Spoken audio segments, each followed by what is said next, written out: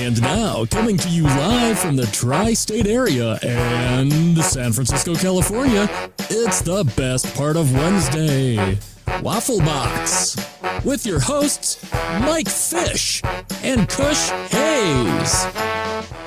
Ooh, welcome to Waffle Box, the podcast where we talk about anything, everything, and nothing, all at the same time.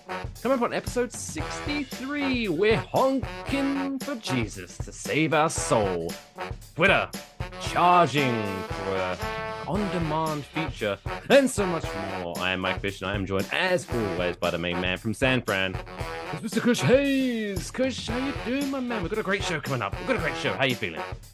Live long and prosper, y'all. Kush Hayes here, coming to you the day before International Star Trek Day. So happy Star Trek Day to all the fans out there. How would you normally set it right there? Would you just dress up as a Star Trek character? I mean, I'm wearing my Klingon jersey. Like, I feel like that's enough. Maybe we'll watch some Wrath of Khan tonight. Maybe some First Contact. I don't know. Maybe we'll even explore some of the newer stuff like Discovery and Picard. We haven't seen any of those yet. Still, I do need to finish the first season of Picard. I got about halfway through, and I quite enjoyed it. But there's a second season now, right? There's a second season with a third on the way. Oh, Patrick Stewart still going at what, 112 years old now? He's a generous youth. Yeah, he's still doing way more than I'm doing at 37. So hats off to him. Too. Yeah, good times. What's the unlucky color in Star Trek? What's the color of the uniforms that they always die in every episode? Is it red? No, yellow. The internet meme is the guys in the red shirts, but it's actually shirts. The blue shirts. If you actually do a tally of it. Except for what was his face? The Doctor, Leslie Crusher's son. He wore blue, didn't he, for a while? And for some reason, he kept surviving. No, he wore red. Did he? When he wasn't wearing gray or just his normal civilians. That's it. He used to wear gray, just like his persona. Lovely guy, though. Lovely guy in real life. Okay. Well, it's good to hear. I said I bumped into him extremely briefly in Vegas. Oh, how'd that go? He was eating steak, and I just went, "Hey, how's it going?" He was like, "Hey," and I thought, "Oh, he's eating dinner. I'll leave it at that. I'm not gonna annoy him." No, yeah, you made the right move. Nothing wrong with saying hi, but keep it going. Great beard, though. He can grow a great beard in real life. All right. If he ever came back for some Star Trek reunion stuff, like I would love to see old man Wesley with a cracking beard, like he's seen some shit. Okay, you're talking about like as a character? Yeah. I think that might be a thing on season 3 of Picard. But again, I'm not well versed in anything, so not well versed in the universe. No, you are correct. Before we get into tonight's show, we've got a lot. For those listening to this, I'm gonna rustle my papers. I've got so many papers. Waffle box goodness, baby! It's popping hot. What have you been up to? What, as people always say, they ask a question because they want to get it asked back. So how was your day today, Kush? Today was very mellow. Again, we're celebrating Star Trek Day, but we've actually had the last 4 days off, so that's been nice. We've just been adapting to like doing nothing again. Otherwise, we've been going hard since like May, dude. We should be working on the next microdose, but maybe I need this rest. What have you been doing, Mr. Mike? Yeah, thank you. There we go. So today was the first day of my new job. Oh, very exciting! Congratulations, dude. Thank you. I'm gonna raise a drink to you on that one. Cheers, clinky, clinky. Clink, clink. The only problem is because it's obviously I'm not going to go into too much information, but it's a corporate job, corporate America, and so obviously like anything else. Obviously, they have to go through the onboarding, so you have to go, learn about HR, learn about IT, learn about this, learn about that. And today was literally 6 1-hour Zoom meetings back to back to back to back to back to back. Wow. And this is not their fault. They are a West Coast based business. Mm-hmm. And so obviously, I mean, normally once I get into it, I'll be working East Coast hours, but for their training, I had to work West Coast hours. So my final Uh, Zoom meeting finally ended just after 7 p.m. And my brain was melted at that point. yeah. Oh, so that's still 4 p.m. in California. Yeah, so That's still technically I had an early but finish, but it yeah. was 7 o'clock. But did you start at 10 or 10 a.m. your No, I time? started at 12. So that was at least I got to Started at 12. sleep in a little bit. So it's not the end, All right, all but right. it was the 6 Zoom calls. That was the thing that killed it for me. And then you still made it to this, man. Oh, this is the best Thank you, part of Blair. Wednesday. Why would I miss it? That's what's up. Gotta get the catchphrase in. Right, I'm gonna Yeah, take man. one sip of beer and then we'll get into the show. Ready? Go. Ah. Now we're gonna start. Opening story is a man who I feel that out of the 63 episodes, we must have mentioned him at least 50 times. This kid will not fuck off. Well, hopefully he will now. So everyone should remember Mr. Eldon, Spencer Eldon, aka the Spencer Nirvana. Baby Dick Eldon. Yes, the Nevermind baby or the Nirvana baby, whatever you want to call him. So you may remember in a previous episode of remember the podcast name? He tried suing Nirvana for child pornography, basically, because if you don't know, the album Nevermind features a baby swimming in the swimming pool, and they're photoshopped like this fishing hook with a dollar bill on it. And it's a naked baby. So in the original cut of the album, you saw his baby dick. And he tried to allude to the one. It was like because it was a naked baby swimming after a dollar bill. That's child prostitution and all of this It was done without nonsense. consent, and yeah, like, all this negative shit after spending like what was 15 years, 20 years of like just reaping the benefits of Going being the around kid on and that cover. literally introducing himself to women in nightclubs and bars as the Nirvana baby. Okay, and appearing at like Nirvana, How do you like disprove that? How do you prove or disprove that? I'm the Nirvana baby. just yeah, like just hold up the CD case and next to his still. small penis. See, it's uncanny, right? But yeah, he tried suing Nirvana again, and finally, a judge in I'm going to I did have it. Yeah, of course, it's Los Angeles. A Los Angeles judge finally ruled on Friday that Mr. Eldon lodged his case well beyond the 10-year statute of limitations. Oh, And so basically, the judge finalized it to where now, legally, this man can never, ever, ever yeah. try to sue Nirvana again. Like, you're done, pal. You've had 5 attempts now at this point, and he's finally done and dusted. Well done, But Judge. Oh, yes, but no, but there was more that came out in this. So obviously, what he said is that, hey, I was 1 year old when I had this photo shoot. How dare they? I was far too young to give consent for this photo. Which, oh no, actually, that is a very good point. The 1-year-old cannot legally give consent to this kind of thing. Now, if you are trying to use a photograph of a baby, that baby can't give consent. Who legally would you ask? By just thinking about who would you ask, Kush? Who would you ask? would it be my neighbors? No, try again. Try again. Okay. The oh, be my barber. Barber? Last chance. Oh Last no. chance. Yeah, last chance. My legal guardian or parents or even priest or rabbi. Well, no, you could, yeah, priest or rabbi. We want to keep the priest far from away from a naked baby. But yes, the parent or legal guardian.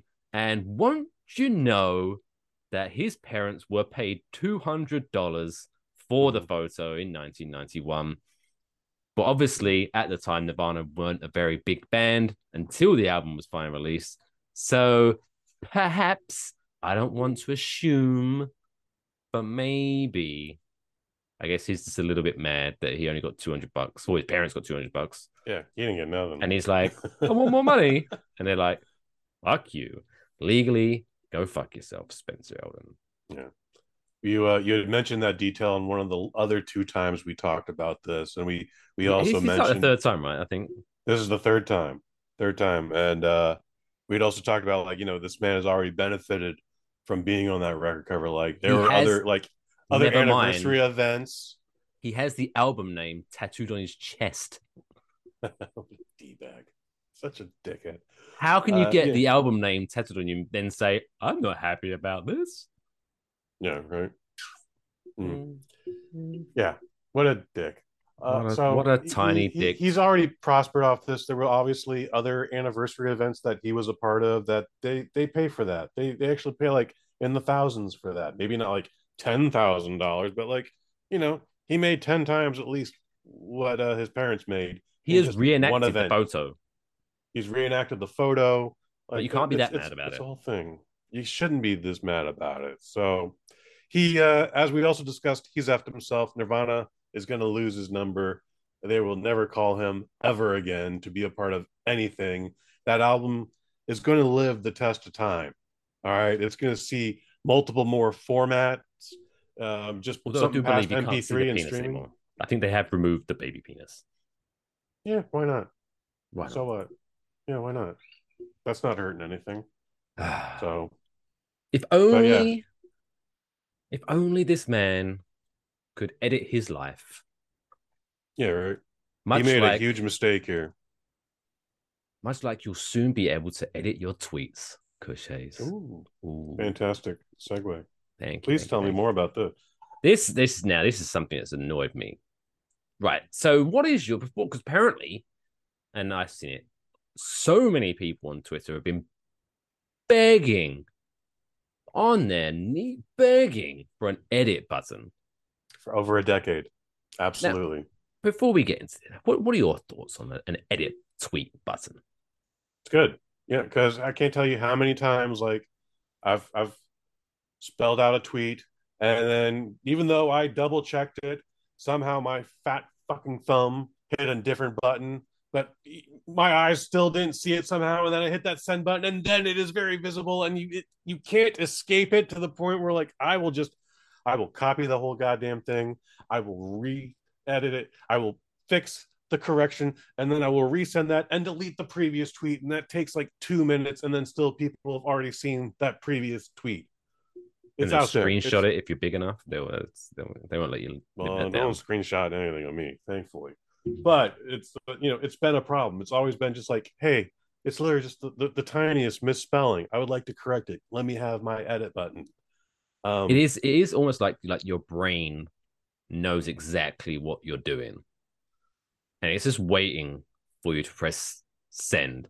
And as soon as you hit send, there's that little voice in your head goes, "You used the wrong there, dickhead." Yeah, fuck.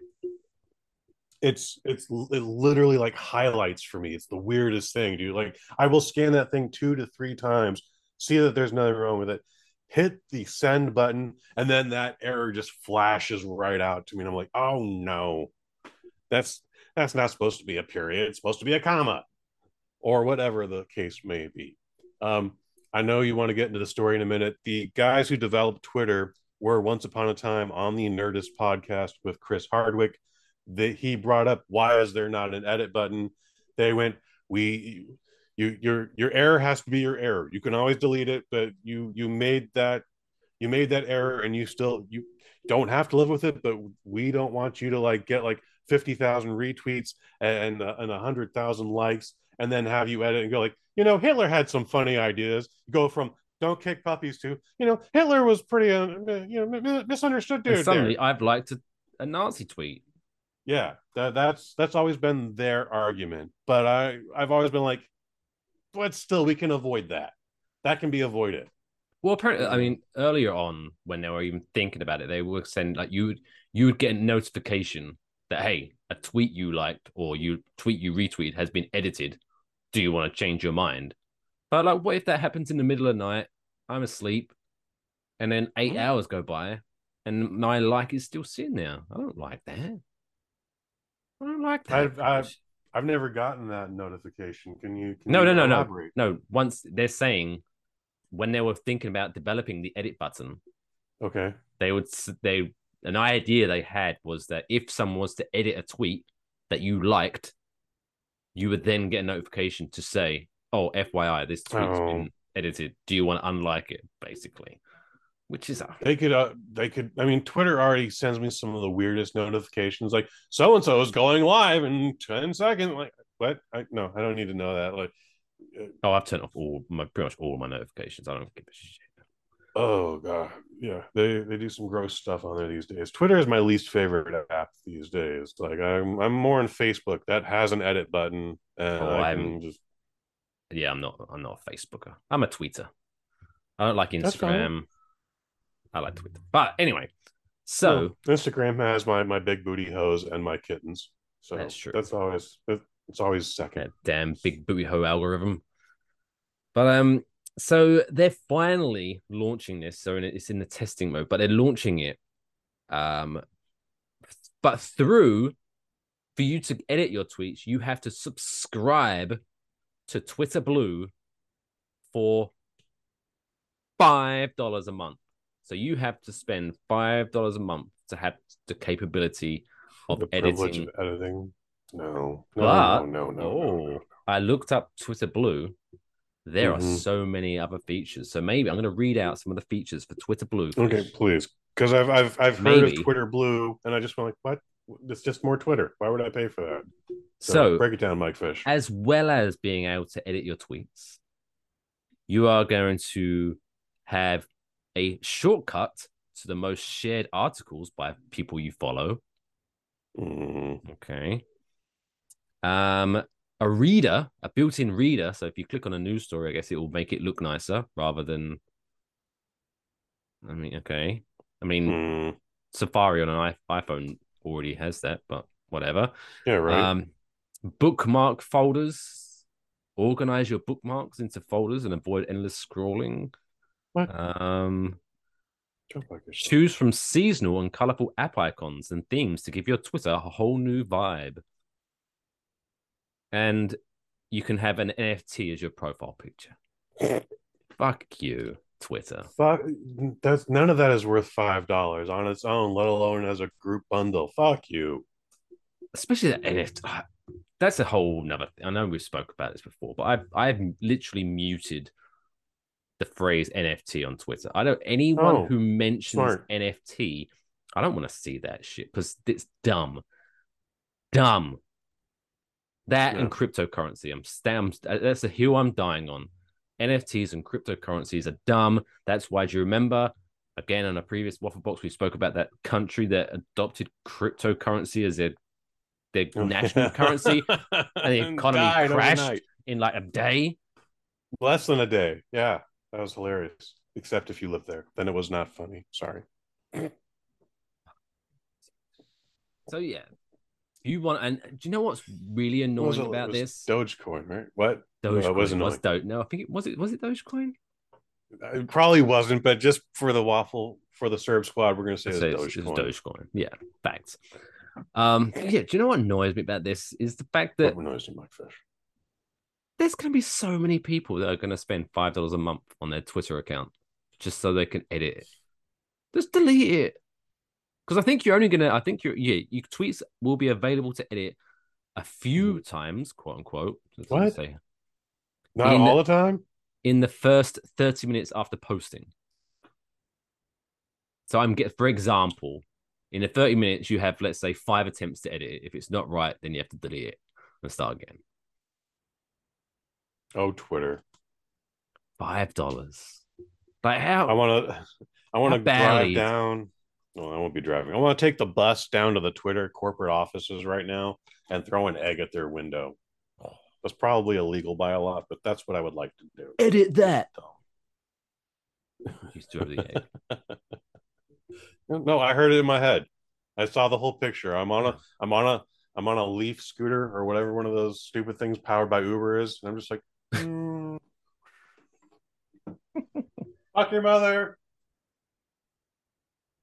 Fuck all your mothers. And that's your waffle box reenactment of the thing that hasn't happened. But it could do. It could be coming to a news story near you. That's what I see. That's the beauty of this podcast. I'm taking timestamps so I can clip this stuff. 20 minutes. F your mother. And then I'll read that tomorrow and I'll be like, what the fuck were we talking about? You won't be disappointed either, because let me just for the kids at home again. Fuck your mother. That's me throwing the egg. I'm assuming that's the kind of noise it makes. Yeah. Well, it's also on training mode, so I can't go faster than 7 miles an hour. So that's why it's really slow. It's like, once you get your full license, though, your beard will be blowing in the wind, and it'll be glorious. I'll probably have my face mask on still, just because that's cold. Yeah. You have to go slow for the full effect. Otherwise, if you go too fast, then they'll just be like outside, like in their cigarette break, and they'll just hear you, fuck you. Fuck my what? Huh? Never mind. Whatever. I hope he didn't say something about my mother. Oh my god. What an asshole. Yeah. Fuck you, Twitter. Anyway, let's move on to some people who have made the most of their lives and broken world records. Oh, hell yeah. In this week's Dumb World Record of the Week. Why? Why? Why would I? Why? Why? Why? Why? Why? Why? Why would you want to do that? This week on the Dumb World Record, we have a twofer. Ooh. Just because another one caught my eye and it's close to home, so I thought I'll cover that one as well. But this first story from the Dumb World Record comes to us from a German martial artist nicknamed Hammerhands. Which, oh no, how can you not love a man named Hammerhands? And what's kind of annoying, and maybe it's kind of like a stereotype, I don't know, or maybe it's just it's a German name. I'm kind of disappointed it's not Hammerhands, like H-A-N-S, Hammerhands, yes. But it's Hammerhands. Now you're wondering, obviously, why is this man named Hammerhands? One, because he's a martial artist and he's got very strong hands. But also his real name is Mohammed Karimanovich. Hammerhands is much easier to pronounce. That is a fact. Let's just go with Hammerhands. That's what my mama calls me. Yeah. Hammerhands, dinner's ready. Yes, mama. Coming. Wash your hands, Hammerhands. Oh, you broke the sink again. Yes, mama. I'm sorry, mama. Brushing the taps as you turn him on. Oh, curse my Hammerhands. Imagine shaking that man's hand. Like, just break every bone. Just touch the elbows instead. Leave your hands away. But anyway, so this man, Hammerhands, recently broke the world record for most baseball bats chopped through in 1 minute. Wow. Okay, how many did it do? Well, in 1 minute, if you're thinking like the average baseball bat, and I'm assuming these are wooden baseball bats, not the they would have to be metal ones. No, aluminum. That would be impressive. Not the aluminum. That would be very impressive. Do you imagine while he was breaking the world record, just for a laugh, the guy feeding him the bats slipped him the aluminum ones? I'm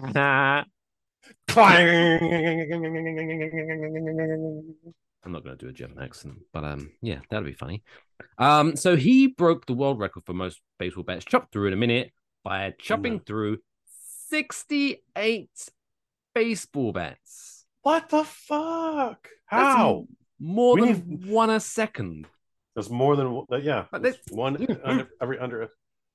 Like is he doing like 3 at a time? Like damn. That's like furious.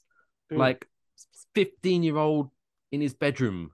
It's already hard enough to break one baseball bat. In fact, you will see like baseball players that get so mad they crack that son of a bitch over their knee. But like, Bo Jackson killed his career doing that. He's not like a weak dude by any means either. Like he fucked his whole shin up or his whole thigh up cracking a bat over his knee If you're repeatedly. gonna break a bat over That your was knee, his be thing. confident that you can do it. Otherwise, you look stupid. It was a thing of his. Like it wasn't just one and done. Like he would keep doing it, but that there's you're not supposed to do it once even. Like Fish, just to let you know. The poor fellow who makes the baseball bats crying like I put a lot of time and effort into Now that. I gotta make more of them and charge you Twat. guys $300 a pop. Just give him the shit ones next time. He doesn't look after them. But this Hammer Hands is a multiple time world record holder.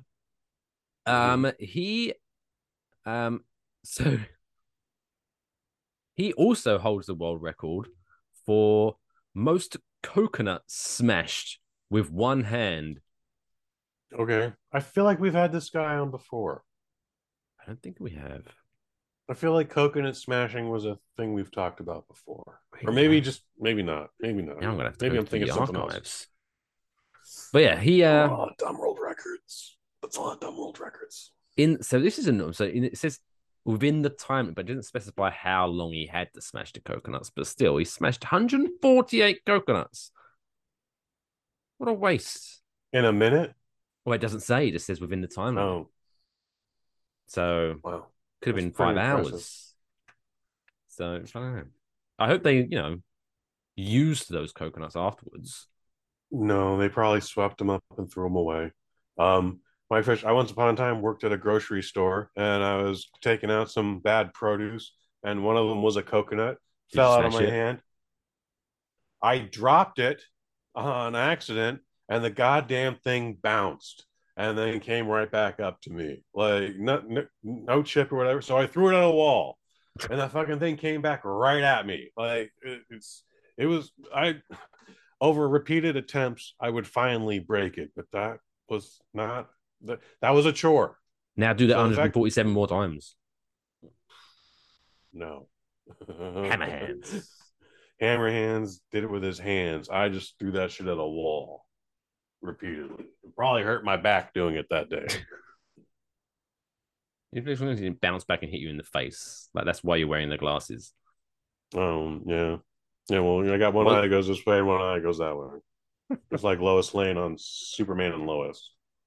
You can't drink Bacardi anymore. This brings back memories. The coconut. No more coconuts. No more coconuts. No more coconuts. I've been a good boy. No more coconuts. I just lose it immediately inside bowling alleys.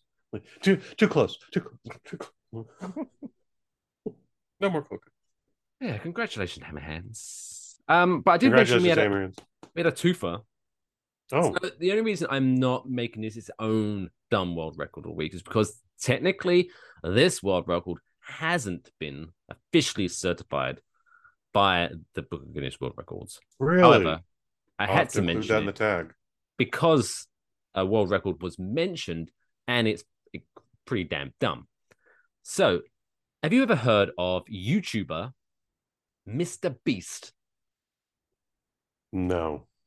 Okay, so I've heard, I've never watched one of his videos, but this man is pretty popular on the old YouTube. So this man has something like Couple million. 500 billion followers on. He's like 500 billion. I think wow. that might have been an exaggeration, but I think he's like something like Sure. the most. He is one of the most popular. Oh, there we go. One of the most popular people on the video sharing platform with more than 100 million subscribers. That's pretty good. I bet his room is just full of those fucking plaques that they give out every time you hit a milestone. He's probably got a couple plaques, and I also imagine he's got he does the gimmick with the shelf and the Funko Pops and the whatever video games he got gifted to him. This one came with a figurine. It's Minecraft figurine. This is Steve, and this is him in his Batman outfit. Oh, and this is my 100 million subscriber plaque. This whole thing. Yeah, this whole thing. I just use it to keep the door open. I keep it in the garage normally to light up. Yeah, where the wall is. It's not a big thing. It's not a big thing. But this man apparently he's turned his trade to a burger restaurant in which he has launched the creatively known Mr. Beast Burger. So he launched this officially in 2020 as like a delivery service. So you could only order Mr. Beast burgers online and get them delivered to you. But now he has officially launched a brick and mortar store right here in my neck of the woods in East Rutherford, New Jersey, at the American Dream, baby, American Dream Mall. And he had his opening day on Sunday. Okay. And did great. Did amazing. Oh, great. Okay. So after the doors have been open for 2 hours, 2 of those hours, Mr. Beast shared a video showing the number of people in line for his burgers. And it was estimated to be more than 10,000 people waiting in line. Just people standing in line. They're not in a car. They're not on their bicycles. They are standing in a massive line at the mall. So he tweeted at the mall. The next day. He claimed in a tweet that he had broken the world record for most burgers sold in a single day. Now, the Guinness Book of World Records clapped back with a quote tweet, but basically saying, "Nah, son, you ain't claiming that shit. We need to see receipts, bitch. Oh, no. Like, we need receipts. Just put our name out there on the streets." They didn't put it like that. They put it quite nicely, but basically it's like, we need to prove this first. But so the dumb world record part isn't the fact that he sold an incredible amount of burgers in one day. Almost, hats off to him. Congratulations on successfully launching your bit. However, for some reason, I do feel that probably after about 2 weeks, there'll probably be like 2 people in line. Like, I think that this is going to wear off. Maybe I could be wrong. Yeah, but if you go. No. I was going to say, if he was on Shark Tank, they would say like, "Hey man, the internet is the business. Don't open up no stupid brick and mortar shop. Like, you'll get all this business in 3 days, and then it'll just immediately like nosedive and flatline." But if it was a pop-up, that makes sense. If it's a limited pop-up, no, it doesn't say in the article. So if it's a pop-up, that's different. If it's a pop-up, that's most likely smarter even. So that's the kind of bit of information that's important, hence why I'm not calling him out as being a dumb person. Hats off to him. No, he's got his gimmick. I'll give him the benefit of the doubt. However, guy's a winner. The dumb part of this story for me. What is the dumb part, Mike? Is right. Let's just think. Right. So I know of Mr. Beast. Never watched his videos, so I can't say I'm a fan. But I'm not hating on the guy. But I'm just trying to think of who would be like someone that's like really famous that I would be like, oh my god, he's got his own burger place near me. I want to go because he's gonna be there. Like maybe like Ryan Reynolds or The Rock. Sure, that'd be a really cool. Like, oh my god, that'd be super sweet. However, if I then turned up with the goal of buying a burger and hopefully meeting this celebrity, if I get there and there's maybe 200 people in front of me, I'm gonna go. It's not that worth it. It's not worth it. However, there were some people who turned up and was like, "How's the line looking?" There's about 9,000 people in front of me. Yep, let's wait. Let's wait it out. I mean, fuck me. You and I are both picturing a single line, 10,000 people deep, and that's obviously not what happened. No, there was a crowd. There was a crowd, and they were probably churning them out. Are they doing like 200 in an hour though? That would still be impressive, at least to me, because I don't know what McDonald's does. Grill? I mean, it would have to be a pretty big damn grill, but they would also, obviously these folks are dedicated fans. This guy has already had a successful business where he was delivering these burgers to people. Not personally, probably. And well, I'm sure he had a staff, but what I'm saying is, like, he produced a burger so good that people were like, we don't want that shit coming to our home. We want to go out to it. We need to be a part of this. We need to support the artist here.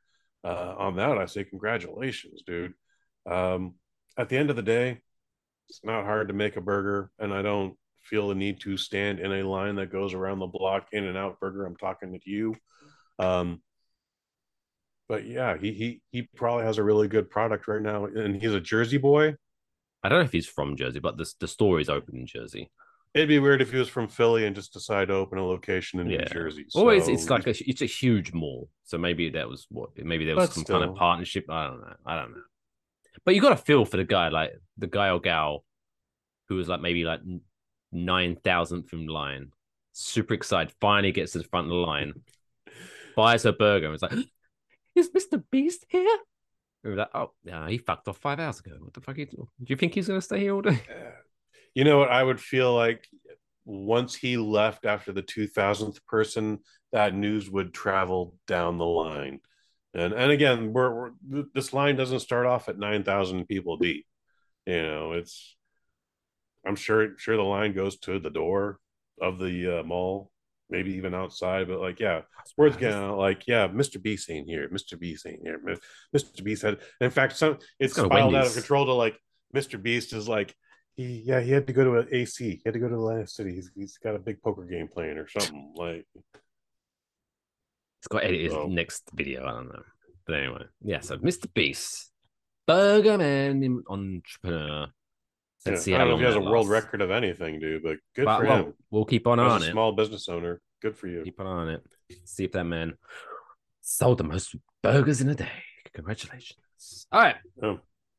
That wraps up the first half of this week's show. And what a first half it was. My gosh, but it's now time to take a pause for the cause. Pay some bills. We'll be back in the second half where we're talking honk, honk, honky for Jesus, save your soul, and so much more. We'll see you right back on the flip side.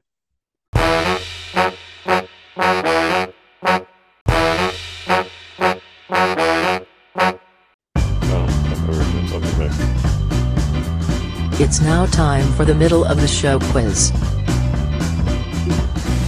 Woo! Yeah! Welcome back to Waffle Box. And as you heard, it's the middle of the show. It's now a perfect time to play the middle of the show quiz.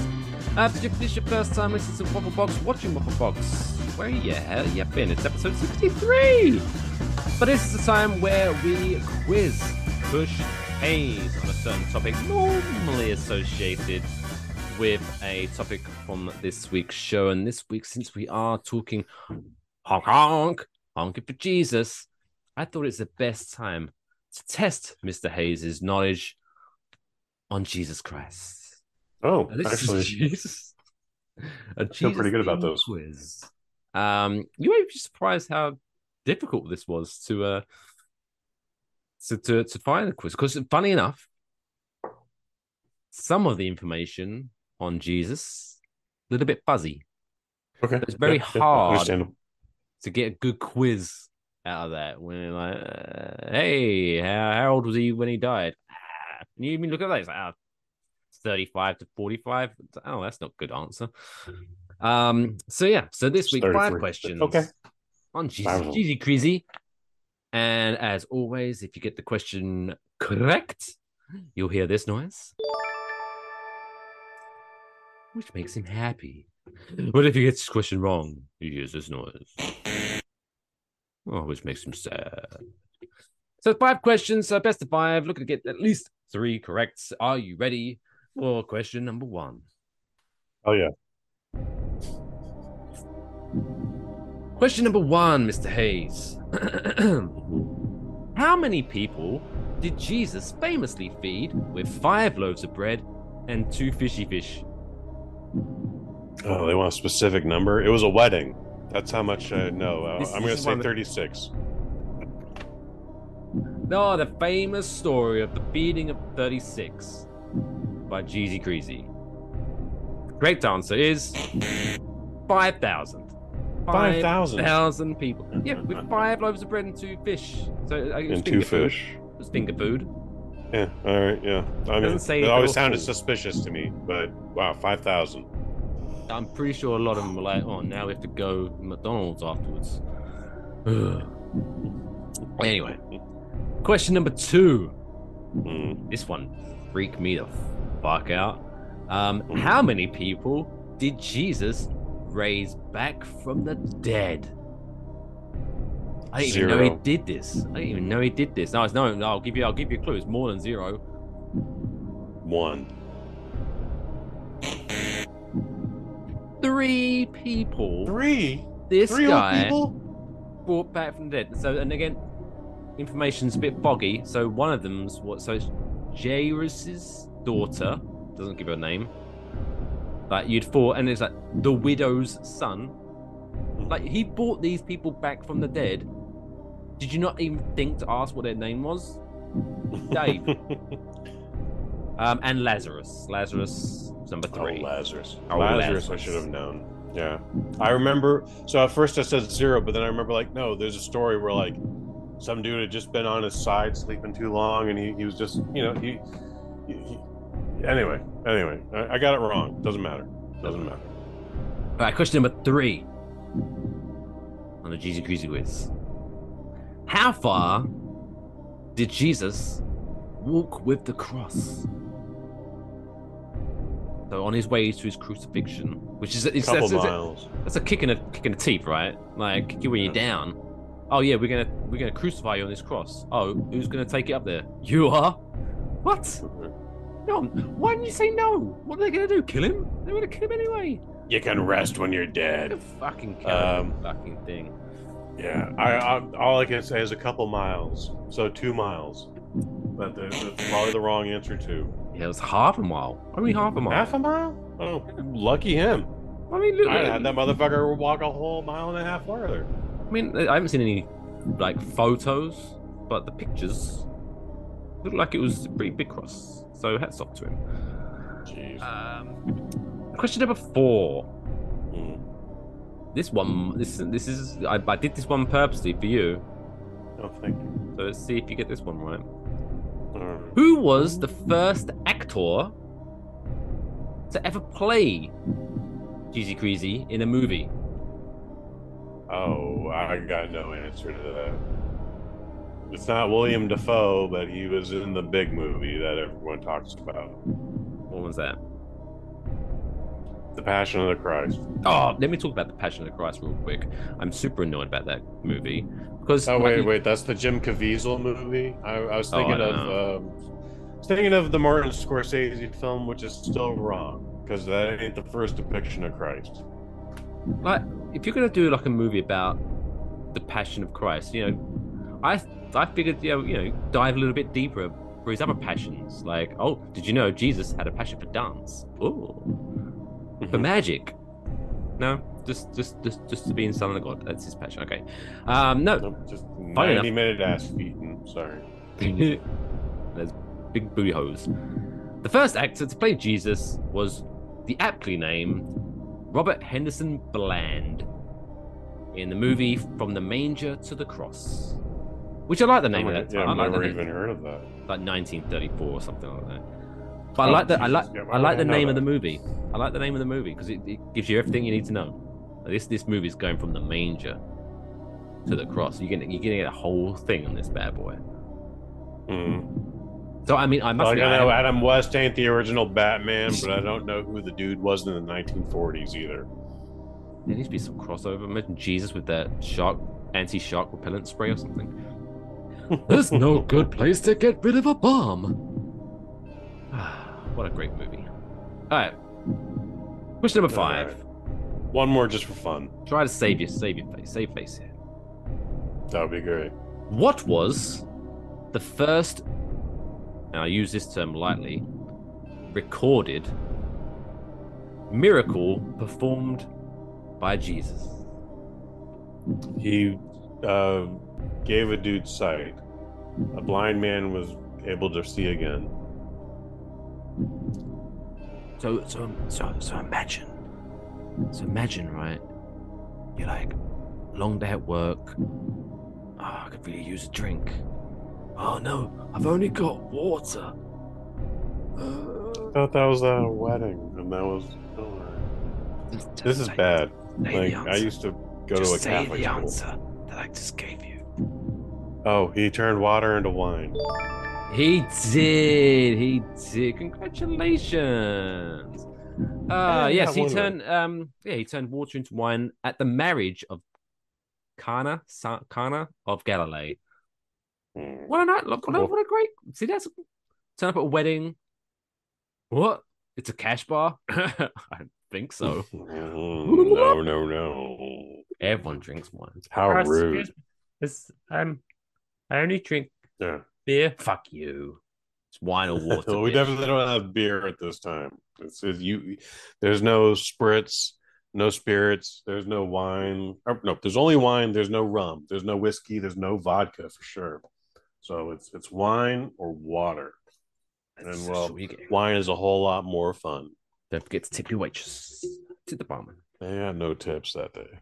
But yeah, that was a bad contest for me, Mike Fish. I used to go to a Catholic school, and the one subject I would always get a good grade in was religion. It didn't matter that I believed in it or not. That shit was super easy to remember. And well, clearly it's been a while. I went to a Roman Catholic primary school, so when I was like up until the age of 10. But yeah, I must even the only one I would have got without knowing that would have been the 5,000. Being in the 5,000, it's a famous story. Being 36. I don't remember that was 5,000, but like numbers are very abstract, especially with that book. But it is what it is. 1 out of 5. It happens, guys. We move on. We grow. We move forward. Let's move on to some stuff about we're gonna it's a lot of crap in this world, so one by one we're gonna get rid of some shit. And it's this week's Trapdoor. Yes.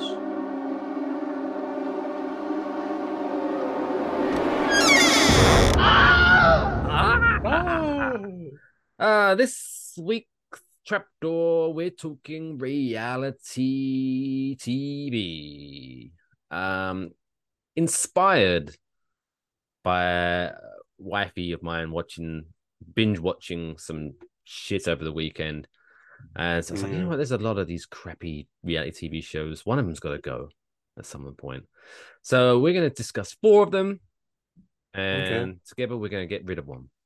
So how much do you watch?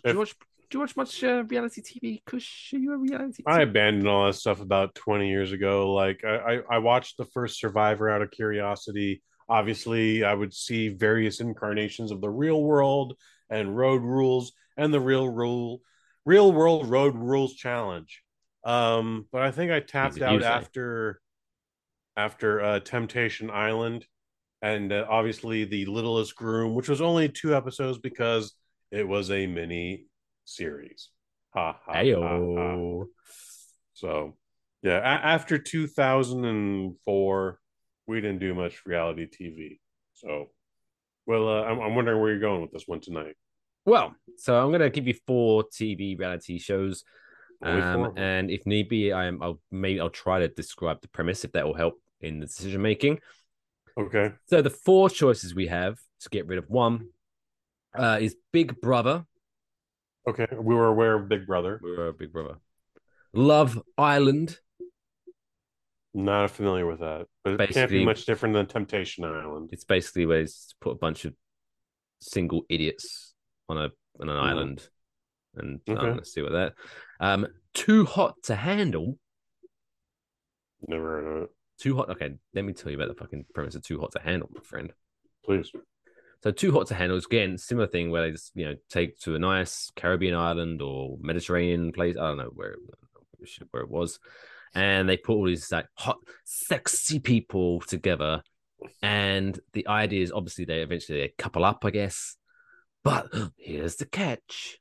For them to win the £100,000 prize money, or $100,000. No, well, I think there is. It's available. It's as with streaming shit, it's widely available over here in the US, and I heard many of Americans talking about it.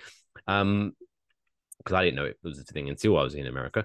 But yeah, so the catch is, to win the prize money, they have to abstain from sex for 30 days.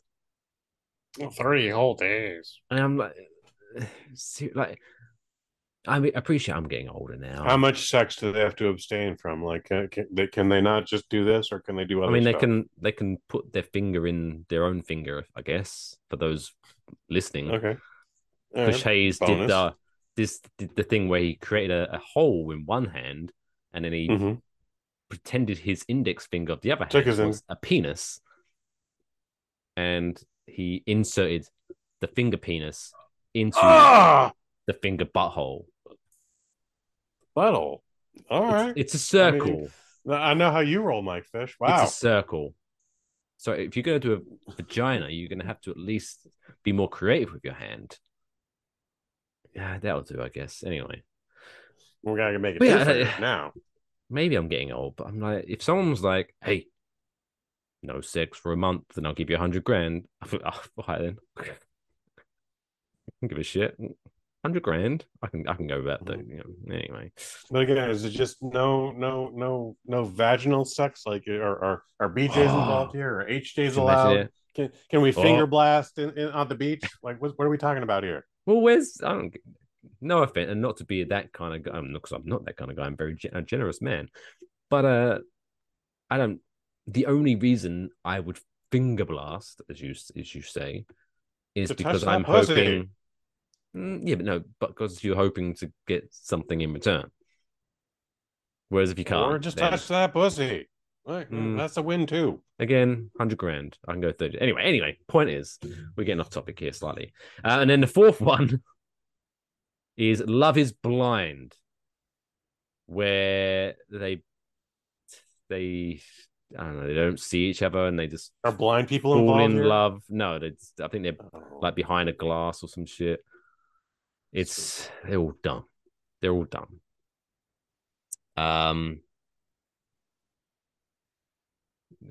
I mean, they could all go, to be fair, if I wanted to, but They could all go. Like, the only one I've heard of is Big Brother, and I was hoping to come up with a big monologue about why we should get rid of Big Brother because it's not a good show, and it's actually not. tried. But at least you It's get tried some... to adapt itself multiple times, which I will give it credit for, and it's whatever. The other three I've never heard of, so it really is. It's a let gambit.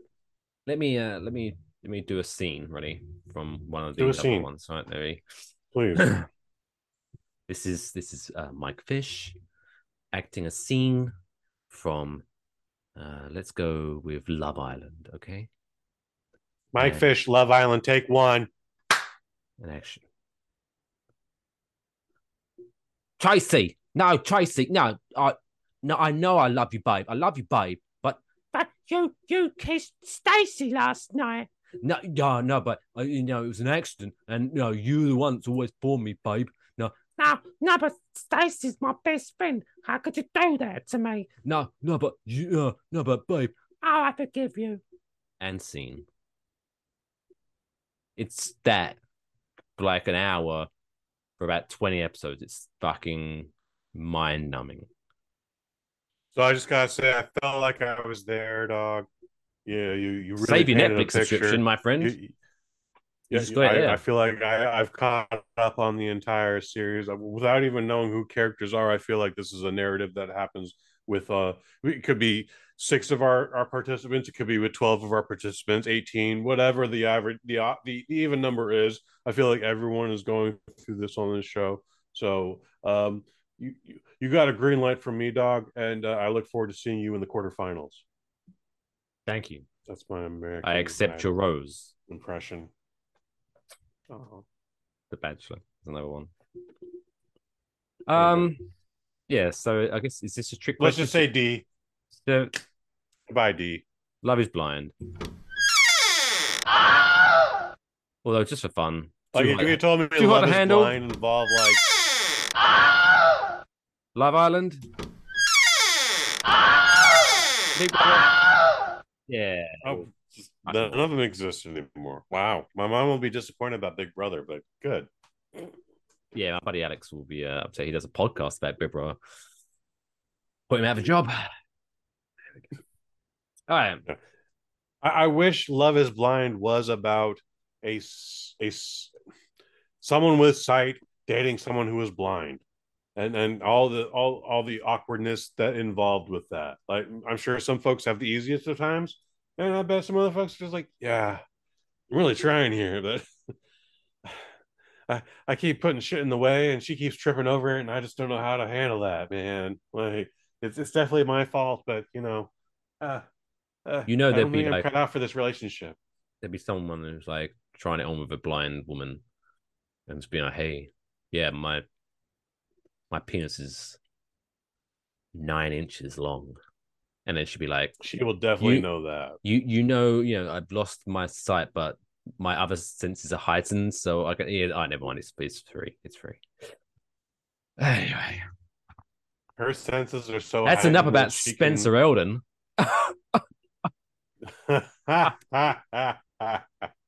Well, What a that's a callback. callback, That's a kids. That's a callback, ladies callback. and gentlemen. Yeah, yeah.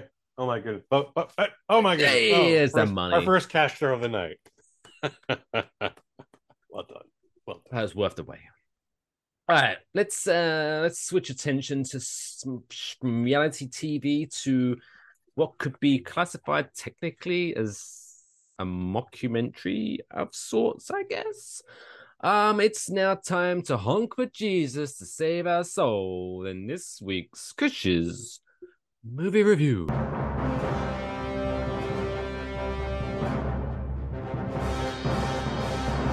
Cush's movie review.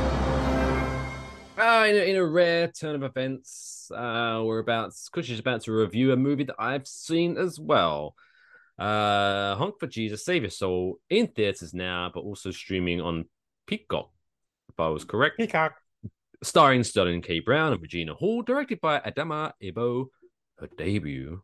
Thank you. Which is an adaptation of a 2018 short film of the same name. Pow! Yeah, I like how you did your research there, Mike Fish. Well done. Well done. Thanks. Yeah, as you said, it took me 63 episodes. No, you're really good at that, man. You nailed that shit. Yeah, Good night, everyone. Miss Ebo doesn't have much of a resume. This movie, Honk for Jesus, period, Save Your Soul, period, is based on a 2018 short film she made of the same name, featuring the same characters, going through the same bullshit. I was looking forward to seeing this film. I was too. And then it wasn't in very many theaters out here in San Francisco. It was in a couple. I would have been happy to make the trek out to see one of them and go outside my Regal Unlimited subscription and just pay full price for a ticket. It was thankfully on Peacock, but that also kind of tells me what I was in store for when I told you about it. So straight to DVD. Straight to DVD. Yeah, this is a case of the trailer was better than the movie itself, unfortunately. Short story, this movie is a 2 out of 5. I wish it was better. It's made for a very, very specific demographic geographically. This is about a mega church pastor who is coming off of a sex scandal, and at first we're seeing a documentary made through the point of view of his wife, and she's actually not hip to this documentary being made, but they're focusing on her a lot, and that's Miss Regina Hall. Obviously Sterling K. Brown, as you said, is the pastor.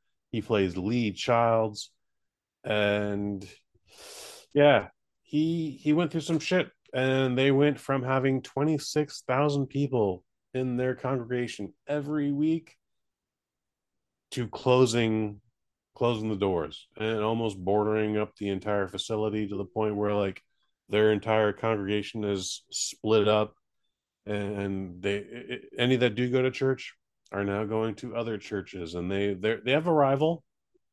They make up the rival in their head. Those folks are just trying to speak the word of God in their own way. Kind of similar to pro wrestling, where like, hey, we saw a lot of what we liked, and we definitely saw a lot of what we didn't like, and we're going to try and avoid that and still preach this good word. But the narrative is not good, dude. There are times where we're watching a mockumentary and then we're watching a movie.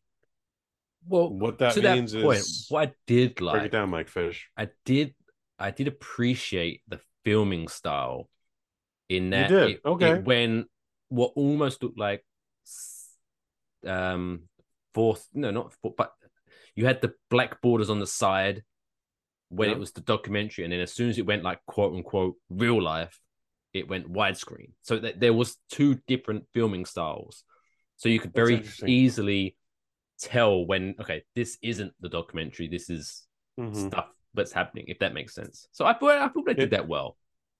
It does make sense. It actually took me half the movie to see that that's what was going on, because in my version, when we're in the mockumentary, I'm getting a full picture, no borders. But when we're in the movie, then I got widescreen. I mean, there's definitely a difference, regardless of what TV we're watching here. However, you know what? Let's watch a movie where there's a documentary being filmed and see parts of that. That's one route they could have gone, and it would have made a lot more sense. But we open this film as the mockumentary, and then we're seeing shit that the camera crew isn't seeing, and that's not doing anything good for the narrative. This is supposed to be like raw footage, and this is the stuff that we're not going to see in the real movie. Blah blah blah blah blah. Like, this was a sloppy narrative. I'm sure it's based on a lot of specific incidences. Maybe not just within the church circuit, but just all around, the whole Me Too movement, because we do get into some very awkward moments here, and those are good, but they're not entertaining. It's just kind of a bummer overall.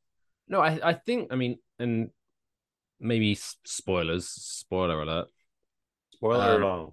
They don't allude, or they allude to a controversy at the beginning of the movie, but they don't actually tell you what it is. And you're correct. And I think the comedy in the movie is done very well early on.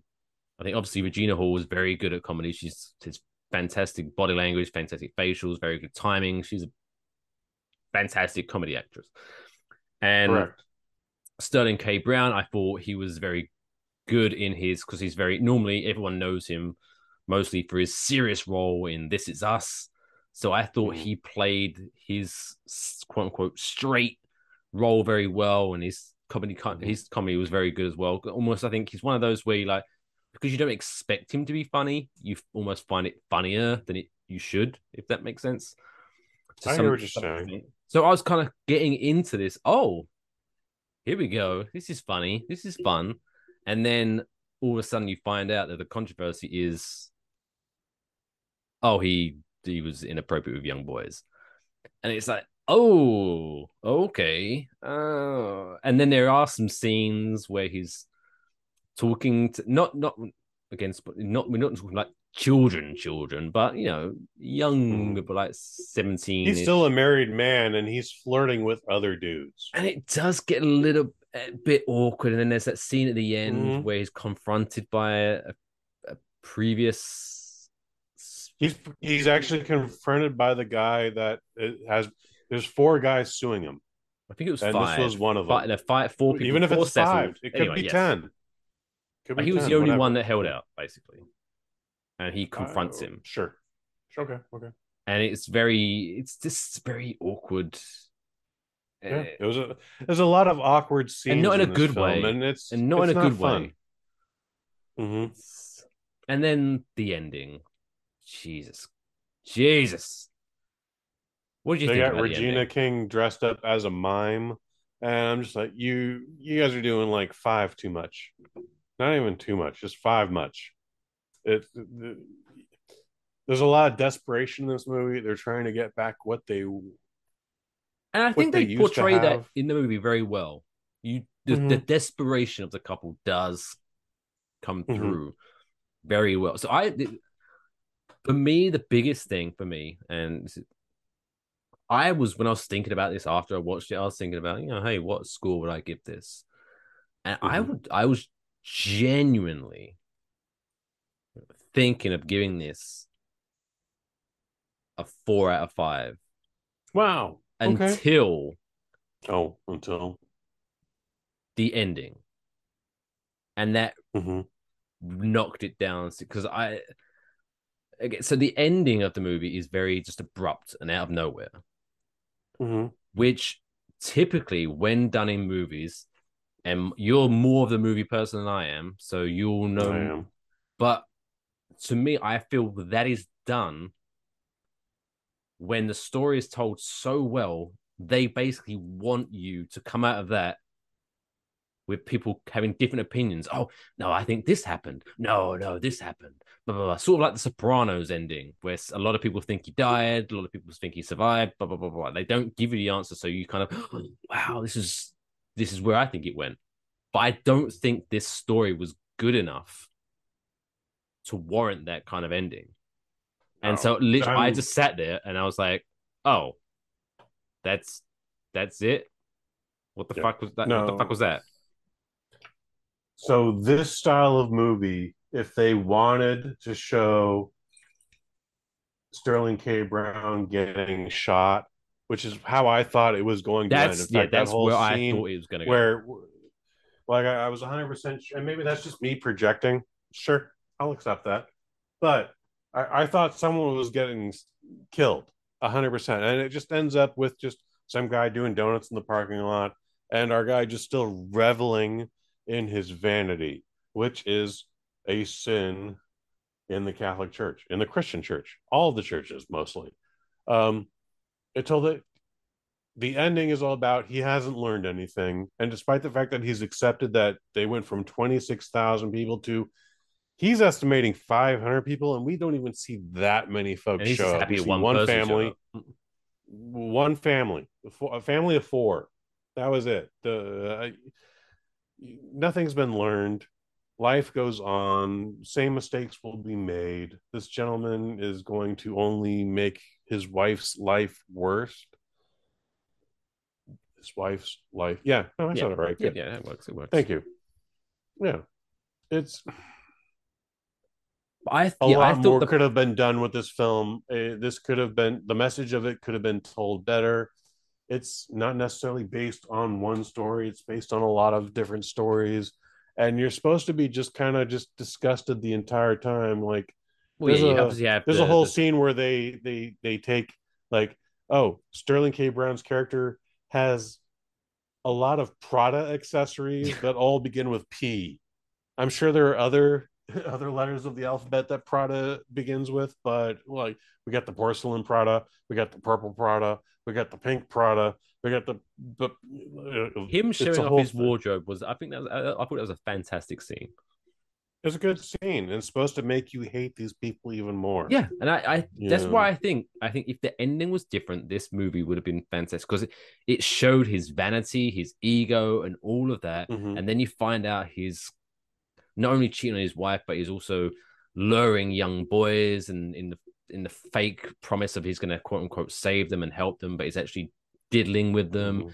And then you have that confrontation where almost one of them, he wasn't almost mad that what had happened. He was mad that he wasn't the only one, and you lied to me. I thought I was the only one, and it just becomes this whole mess. And I genuinely thought, this is why I was enjoying it.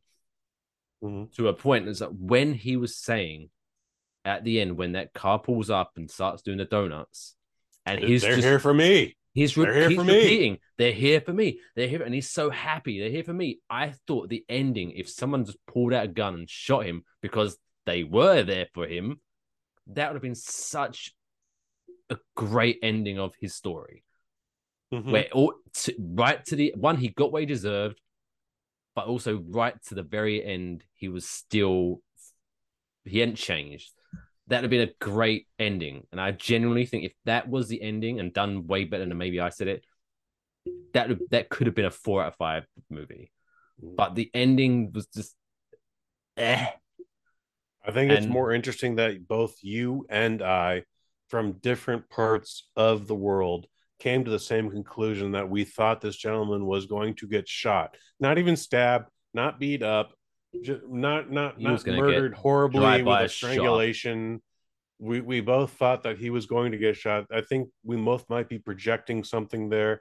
However, it was still a sloppily told story, and You said you were prepared to give this a 4 out of 5, but what was your final conclusion once you saw the entire project?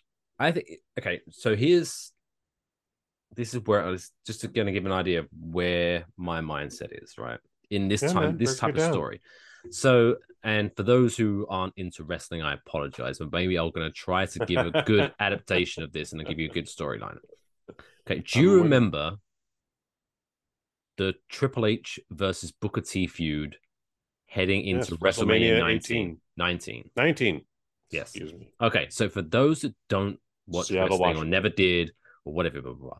So the build up to this story. So Triple H was playing at the time this clean shaven, suit wearing, Ric Flair wannabe, hoity toity, I am better than you, I'm rich, and yeah, he was basically white privilege personified. That's what his character was. 100%. And he was facing a man named Booker T, who was, I guess, let's just say a little bit more rough around the edges.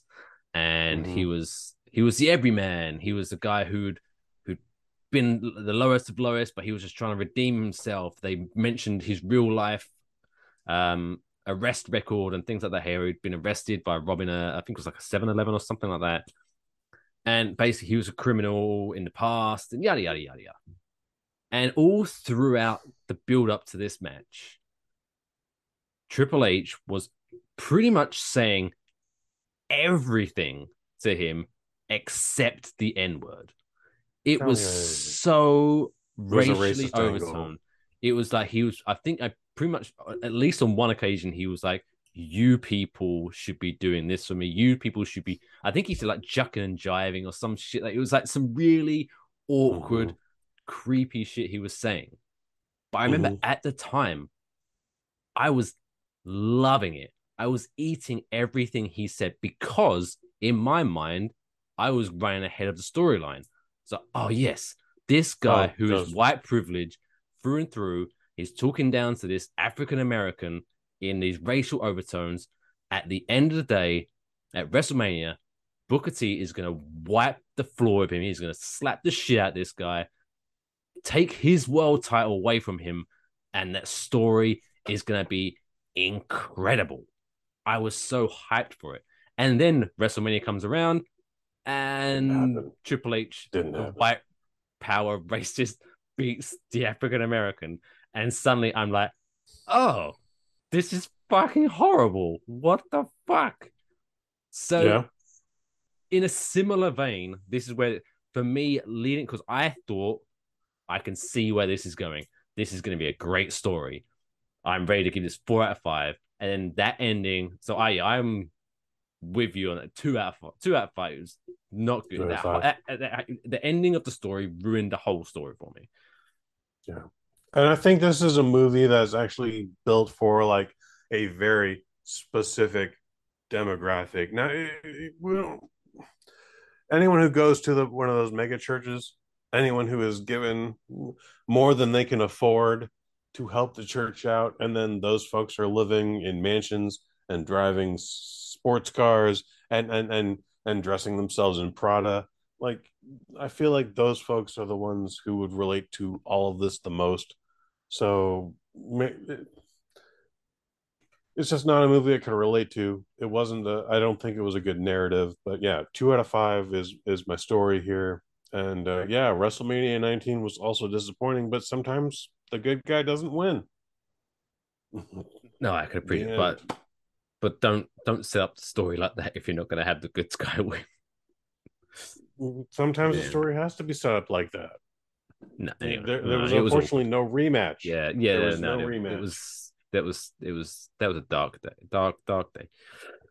Anyway, gross, if you do like to if you do like to see something about like these mega churches and all that good stuff that is actually entertaining, check out HBO's Righteous Gemstones. Fantastic TV show. I haven't watched any of it. Oh my god. Seriously, I mean, I don't like to overhype things because I know if you overhype something, it can, no matter how good it is, it's not going to reach that level. So I'm not, but definitely check out a couple of like the first 2 or 3 episodes. If you don't like it, then don't watch it. But I think It's a quality show. Quality show. You haven't watched The Wire either? Jesus People like what they like. You need. Do you not? Have you got something against HBO? Is that it? No, I watch a lot of HBO actually. And you've never watched Righteous Gemstones or Wire? Nope. Game of Thrones? Did you watch that? I did. Those what got me through the first 2 weeks of me not smoking cigarettes Well, good for them. for the first 4 seasons. Like I binged that shit. It was wild. It was stressful. Beautiful. Beautiful stuff. But we're not watching House of the Dragon. No, we're not. Because we don't care. Anyway, let's wrap this week's show up because this has been it's a blown by. What a great day. So before we wrap up the show with the feel good story of the week, it's to bring all the vibes back up high. Let's give you some plugs. Obviously, same as always. If you are listening to Waffle Box, thank you very much for listening. Make sure you hit the follow button wherever you are listening. If you are listening to us on Spotify, give us a rating. Star rating, maybe a 5. I'm not gonna try to put words in your mouth, but 5 is good. If you're on Apple Podcast, you can actually write us a review. Make it funny. I'll read it out. Make it funny. But if you do want to watch us, you can watch us on YouTube. For all the links of where you can listen and watch the show, enjoy at wafflebox.com. If you do want to follow myself on Twitter, I am at Mr. Mike Fish. And this guy over here is at Kush_Hayes. At Kush_Hayes. But this man also produces way more. We are like content kings. Real shout out real quick. Also, by the way, next week or this coming week, I've mentioned before, I also have a Twitch channel, Pop Couture, twitch.tv/popcouture, POPCOUTURE. Holy cow, we've got lots of content coming up this week.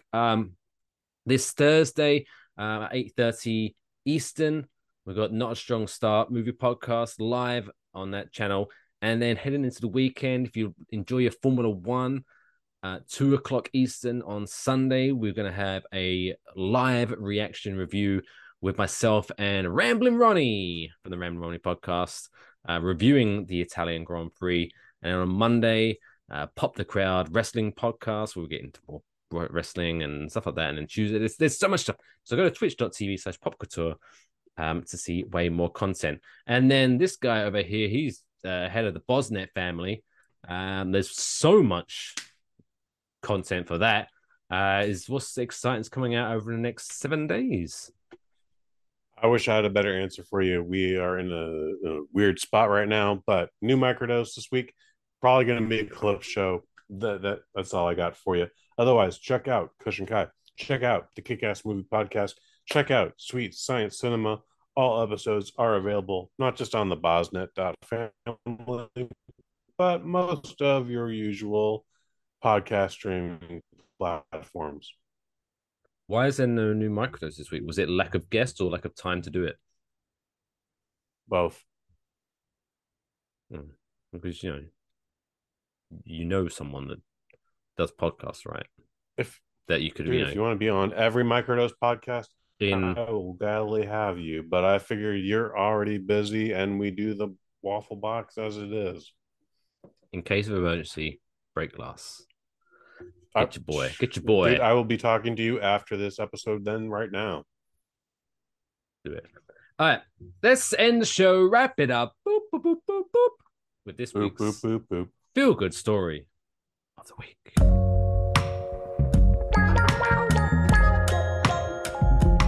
It's the coolest fucking story I've ever heard in my entire life. That's insane. Can I hear it again? Yeah.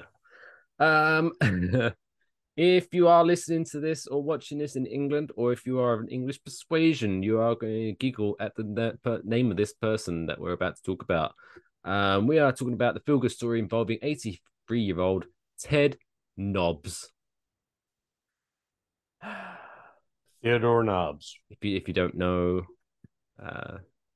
we in England we used to call penises knobs. Anyway. We in America also call them knobs. Oh, good. Don't you worry about that. Good. Penises for everyone. So this story features bunch of brothers. Ted who is 83, his brother Jeff, who is 79, are meeting for the very first time as we speak, as we record this episode. You may be wondering, Very what? cool. Why has it taken him so long? Well, here's the story, and it's pretty fucking amazing. So, back in the old World War II, or as the French like to call it, World War II.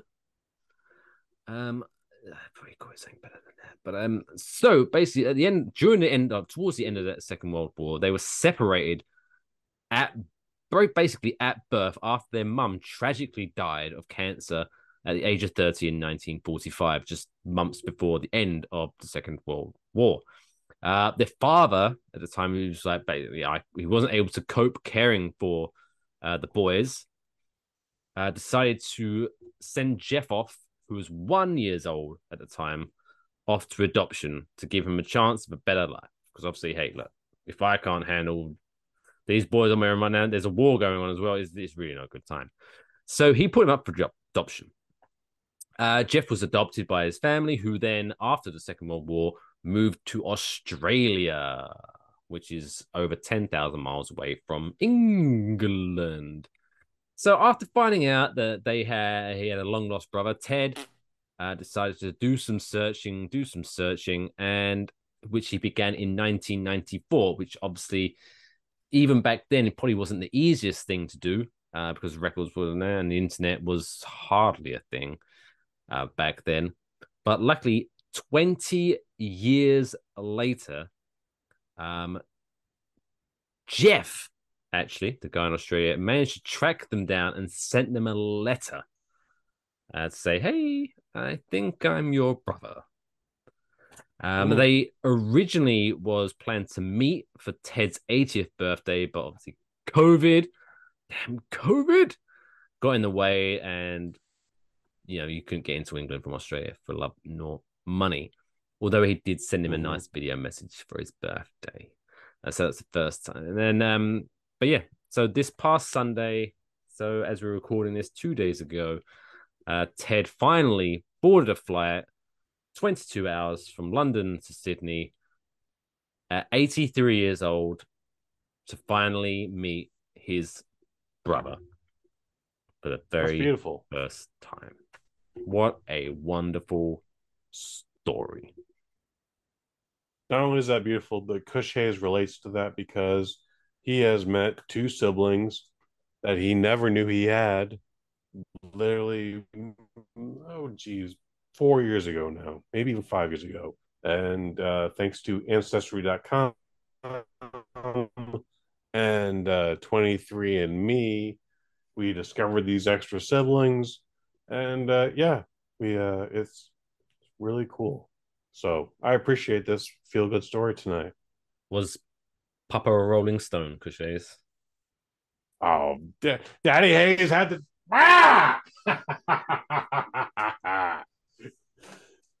That's all I got to say about that. Wherever he saw, he liked all different to mothers. Bone.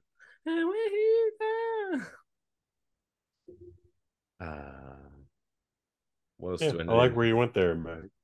But yeah, all different mamas. Very, very, very tight windows. But yeah, are you all ginger? I appreciate this. I appreciate this story tonight. Are all the discovered siblings redheads? No. Oh, no, that would have been no. magical. That would have been like the cherry, not no pun intended, because but that would have been the icing on the cake. Let's say that. I hear what you're saying. No, it would have been very cool, but nope. One brother, no, everyone's brunettes. That's close enough. I think we have a sister that's a blonde, but still. Yeah. Well, they just like blondes have way more fun, apparently. Anyway, well, that wraps up this bonkers bumper episode of Waffle Box, because why wouldn't you celebrate episode 63 with a massive 63? Maybe. Also, just to give you a heads up, I'm not going to give you a date of when we're going to do this, but I was discussing off air to Mr. Hayes over there. That rhymed. That I think we've worked because we tried to basically do a live episode on StreamYard, but for whatever reason, StreamYard fucking hates Kush, and it just wouldn't work. But I think I think I may have found a workaround. So again, no promises, no dates announced, but we finally might be able to do a live episode of Waffle where you can chime in and get your comments in and interact with the show as we go live. Exciting stuff. But yeah, until then, don't forget, obviously, tell your friends, tell your family, tell your pets, tell your priests about Wafflebox. Get them to listen, give them a thumbs up. Thank you all for listening. Until next week, take care of yourselves and each other. That's all, folks.